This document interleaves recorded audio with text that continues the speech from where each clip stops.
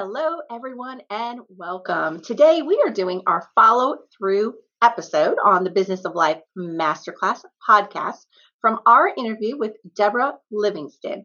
If you did not get a chance to listen to her first episode, please do. You will not be disappointed. Barb Zant here, media sales leader and founder of the lifestyle brand and blog, The Stay at Work Mom. Hi, everyone. It's Debbie Lundberg, founder and CEO of Presenting Powerfully. Debbie, let's start with you. What is something that you implemented from our interview with Debra? Well, interestingly enough, in respecting that we've had a little bit of time to be excited about Debra, I won't take from yours about the book, but I will tell you that as she talked about that make your bed, it was really ironic because I'd shared that with a client and then I shared the podcast with that same client about it. And she's like, oh, I already watched the talk and then bought the book after you had me do that. And it's the reminder that Debra has of her very forward thinking, realistic, positive vibe of, you know what, do something that starts your day smart and well, and make your bed is a great example of that. So it really made me smile and I re-listened to it. And to your credit, now we'll get it as gifts because I hadn't thought of that. And again, now I'm taking it away from what you're doing with it. No. How about you, Barb? So the timing was incredible as it usually is, I find. I had just bought that book for my son in his Easter basket. I thought it would be great to start him off with great habits, but I hadn't read it yet. I did not realize that it was based off a speech and that 10 million people had already listened to it. So it was a quick read. I loved it. And it was just a reminder because the two of us were at a graduation party together.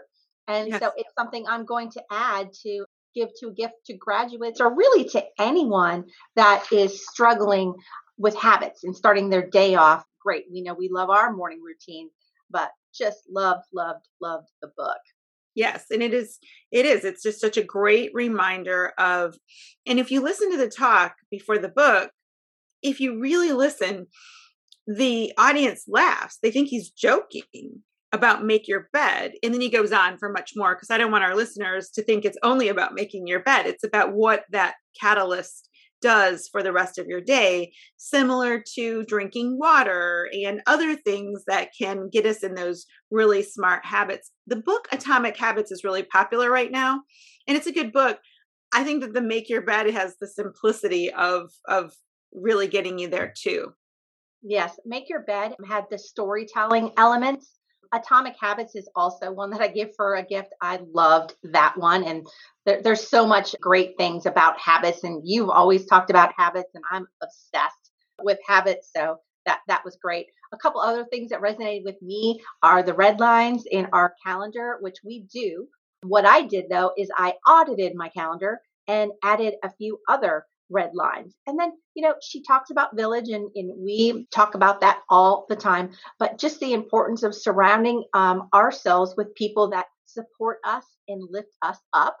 And that's another thing that I just really enjoy about our podcast and all these superstars that we meet and all of the things that we implement and do right away. I feel like each time we have a new guest on, I'm better. And that just came full circle for me.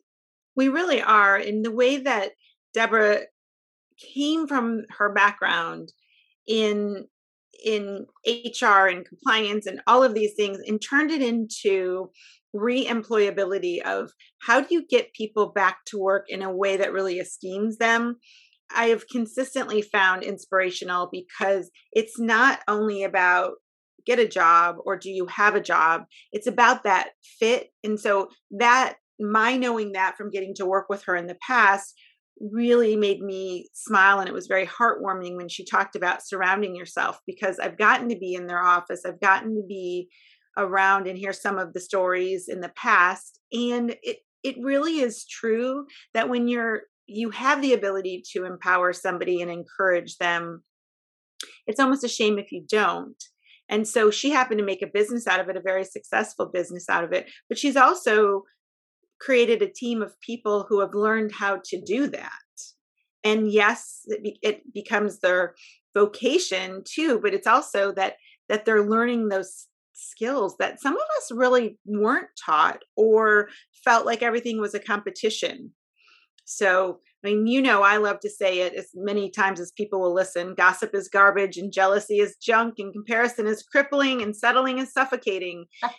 and what I really feel, hear, and believe from what Debra shared with us on air and off air is that you get this chance. And if we're choosing to surround ourselves with the right people, it cultivates our best, and we don't have to be consumed with what they're doing. We're just celebrating what they're doing. And that brings to, she talked about also all the wonderful mentors in her life and how she's paying it forward. And so I also benefited from mentors that, helped me get where I'm at today, and a reminder to continue to pay it forward. So I signed up for a mentee, to have a mentee with our veterans group through work here. So I'm very excited to get working on that again. I did a lot with Emerge Tampa Bay. I want to do that again as well.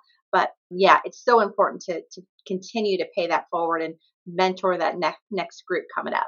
As a matter of fact, and it was probably to the credit of Debra that when you had a ticket for something, then you asked me about it. And I said, let me reach out to my protege through Emerging Leaders of Tampa Bay as well. And even though she was not available, she was very thankful. And it's a good reminder that even if we can invite somebody to a meeting, even a coffee, a speaker, that is a form of mentoring because you're enabling them to be exposed to something. So I think sometimes, Debra's point was so good that she had a variety, as you said, that it doesn't have to be like every week for an hour that you're mentoring. It could be exposing people to a concept, a group of people, a speaker, a topic. And so I really did take it to heart. And yesterday, when I was at an event, somebody shared something very, very personal, and I followed up to thank that person who said, I would love to do a TED Talk if you would, and she wasn't attempting to hire me. And I do some pro bono work, as it's very clear on my website, and I have for years. It's very redlined, as we say. It's very defined.